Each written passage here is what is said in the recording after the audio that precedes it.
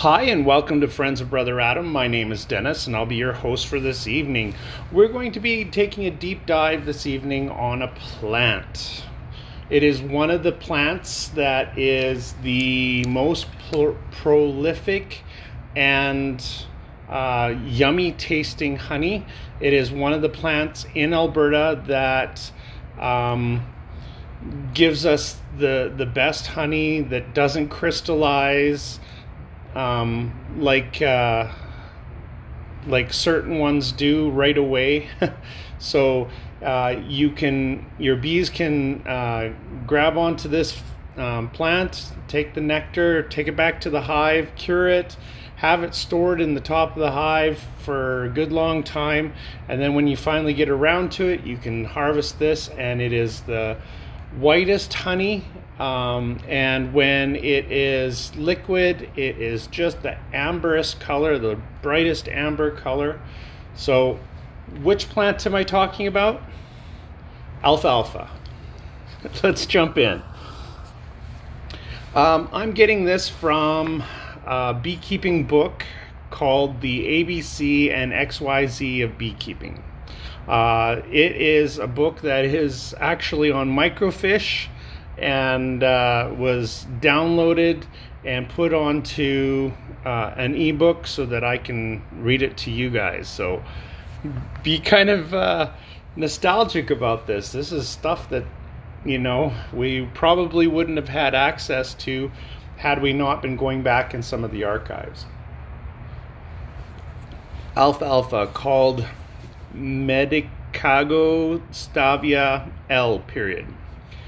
Alfalfa belongs to the pulse family, or the Leguminosae, which includes more than 5,000 species. The culture of the plant has become established in every state in the Union and every province in Canada. Its claim to the attention of beekeepers lies in the extreme importance as a honey plant in the West and to an increasing extent in the East. To discuss alfalfa from the standpoint of a beekeeper, nature of alfalfa honey shall first be considered, followed by alfalfa as bee pasturage. This family, Leguminosae, is of wide geographical distribution, occurring in both temperate and warm climates. Probably no family is greater importance to the beekeeper than this one, unless it is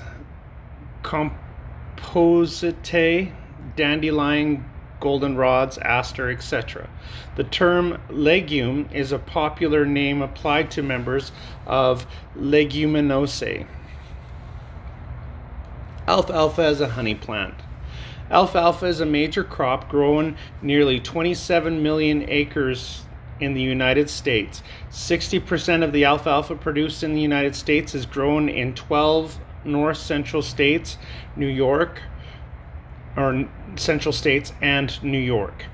Alfalfa can produce more protein per acre than any of the 25 crops commonly grown for forage and grain. Unfortunately for the beekeeper who depends upon alfalfa for his honey crop, growers are cutting the legume before it comes into full flower, which means 3 cuttings and even 4 where the growing season is long. Earlier and more frequent cutting accounts for 40% of greater protein yield, so the practice is not likely to be changed. And taking a pause from the text. So that means that you will just get your bees situated, and they will be finding the flowers, finding what time to go out to the flowers for the nectar, and just getting used to where it is, and having done all the dances and everything, and gotten out 5 or 6, 7 different mornings, and that farmer, pesky as he is, will come by and chop it all down and bale it up, and you'll have to either move your hives or hope that they can find something close by. And being as we are in factory farming, literally you can have 50-60 acres of this stuff, and a farmer with his buddies can go out there and chop it all down in 1 to 2 days, and yeah, you as a beekeeper's out of luck. So it's a love-hate relationship sometimes. Occasionally, adverse weather affects harvesting and gives the honeybees an opportunity to gather nectar while cutting is delayed. Alfalfa is seriously threatened by the alfalfa weevil, and spraying to control this pest is difficult and expensive for the grower and often destructive to the bees. Disease and insect-resistant varieties are available, but selection of varieties by the grower must take into consideration yield potential and adaptation to local growing conditions. Also, going away from the text, also the other thing is that the seeds are sometimes coated by a pesticide or a herbicide that kills everything except for them. And it's also sometimes coated with a pesticide. So this is taken up into the plant and is fed to the bees in nectar. So this is something to consider and take for serious, right?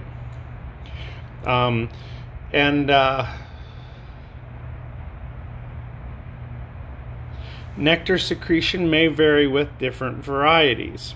Much alfalfa is grown on irrigated land in the western states, often providing a steady high yield of nectar. Alfalfa is a leading honey plant in California. Van Cell. Alfalfa will tolerate dry weather and will yield nectar under drought conditions when other sources fail. Why? Going away from the text. Well, alfalfa has a huge, big, long root system, and it goes way down into the water table and is able to bring up water where other plants can't. Pollination. In Circular 125 of the Utah State Agricultural College, we find that the following information about the pollination of alfalfa. Alfalfa, under most conditions, is an attractive source of nectar and suffers little from competition with other plants for visits from nectar collectors. It is not an attractive source of pollen, however. Pollen collectors are more apt to neglect it in favor of better sources. Consequently, in alfalfa fields, nectar collectors nearly always outnumber pollen collectors, in some areas more than 100 to 1. When collecting pollen from alfalfa, honeybees trip the majority of the flowers when they visit and compare favorably in efficiency with many wild bees. Nectar collectors, on the other hand, usually are able to procure nectar without tripping the flowers. This they do by inserting their tongues at the side of the flower between the overlapping parts of the standard and wing petals. However, there is some evidence that bees making their first visits to alfalfa for nectar enter the flowers directly and trip them, often getting their face and tongue pinched by the sexual column of the flower in the process. The male and female parts of the alfalfa plant, although enclosed in a stealth keel and in intimate contact, are non-functional until released. This process of releasing the sexual parts from the keel is known as tripping and is essential for the pod development. About 1% of non-tripped flowers form pods, compared to 50% or more of the tripped flowers under the field conditions. When tripping does not occur, the flowers usually drop, but when tripped, the pollination and fertilization occurs. While the wind, rain, and heat and humidity can bring about tripping, they play a minor role. With few exceptions, wild bees visit alfalfa for pollen as well as for nectar. In general, bees are more than 3/8 inch long and are more efficient trippers than small species, and bees less than 1/4 of an inch long do not trip at all.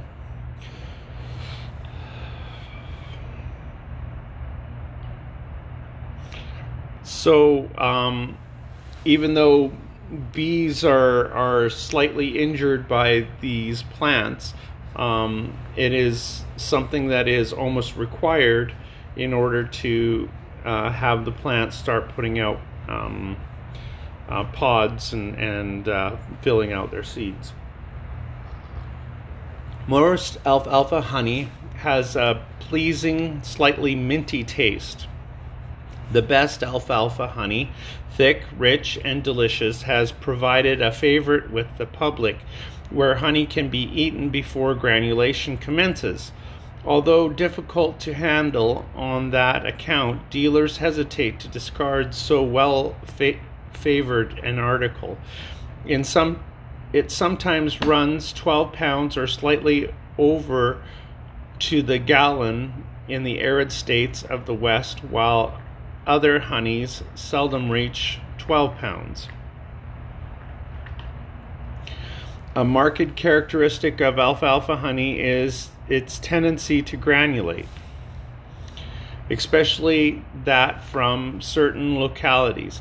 In examination, a given lot of alfalfa honey is impossible to say when granulation will likely set in.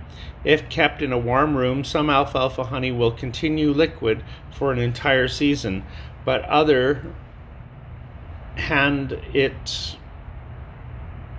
the other hand, it may be solid in a very few weeks.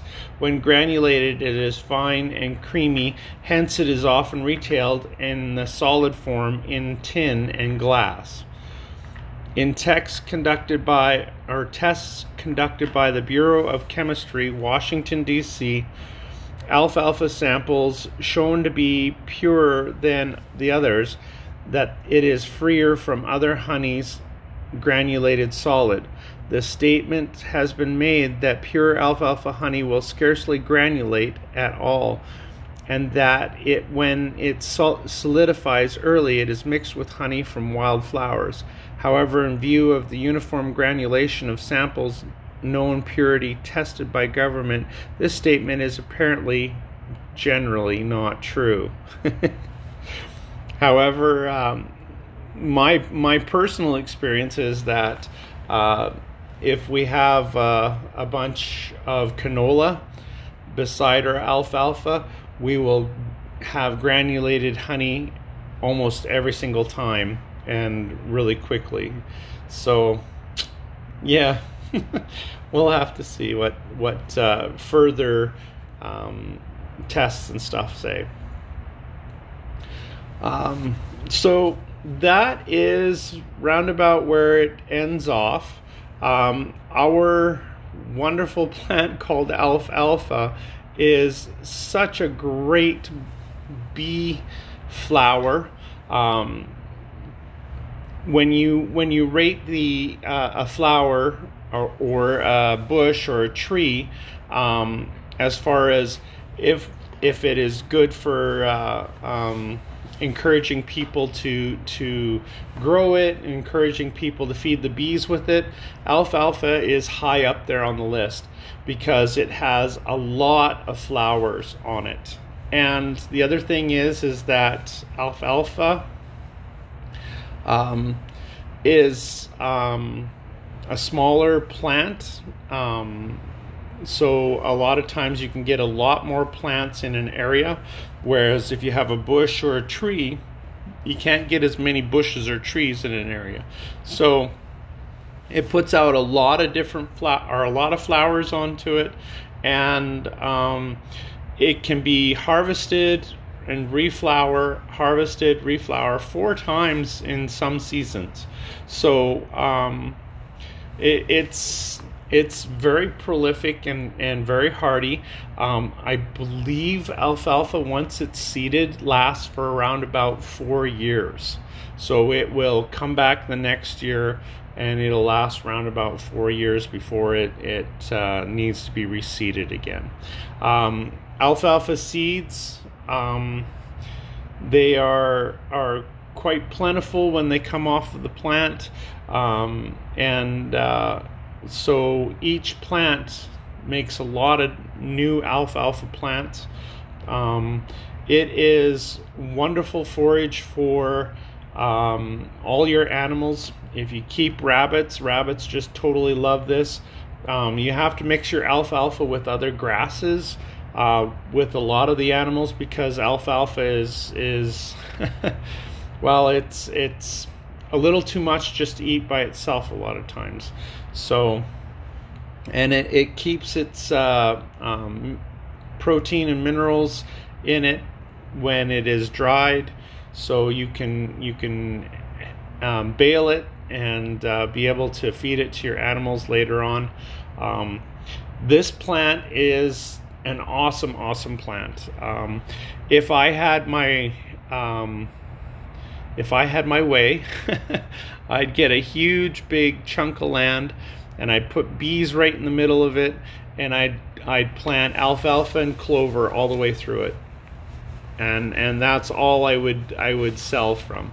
But unfortunately, beggars can't be choosers, and a lot of the land that I borrow from farmers, a lot of it is wildflower and uninterrupted soil.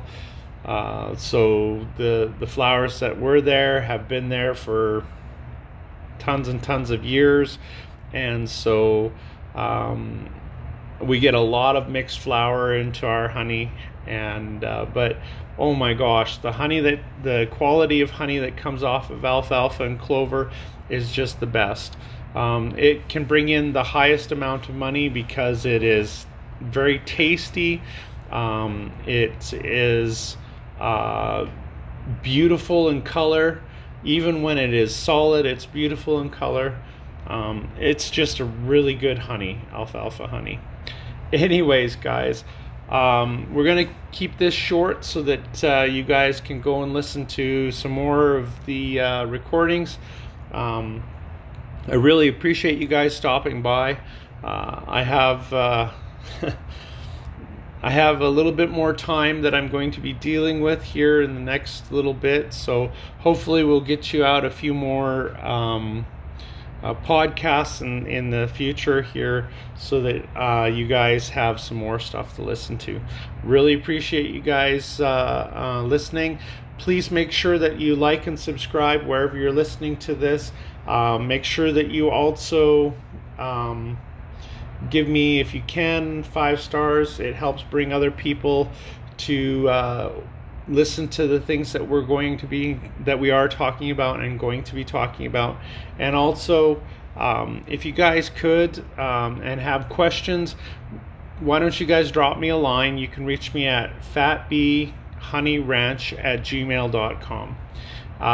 Really appreciate it. A lot of times I will actually do a whole entire episode over certain questions. Make sure that you guys include your area that you guys are coming from, so that I can do some research on the answers that I give. And also make sure that you guys include a lot of detail, because beekeeping is always local, and so when I'm giving answers, it's always great to know what's in your local area that could be influencing the issue that you're having. And also, it would be great to also know the time of year that you guys are inquiring about. So anyways, really appreciate it, guys, and we'll talk again.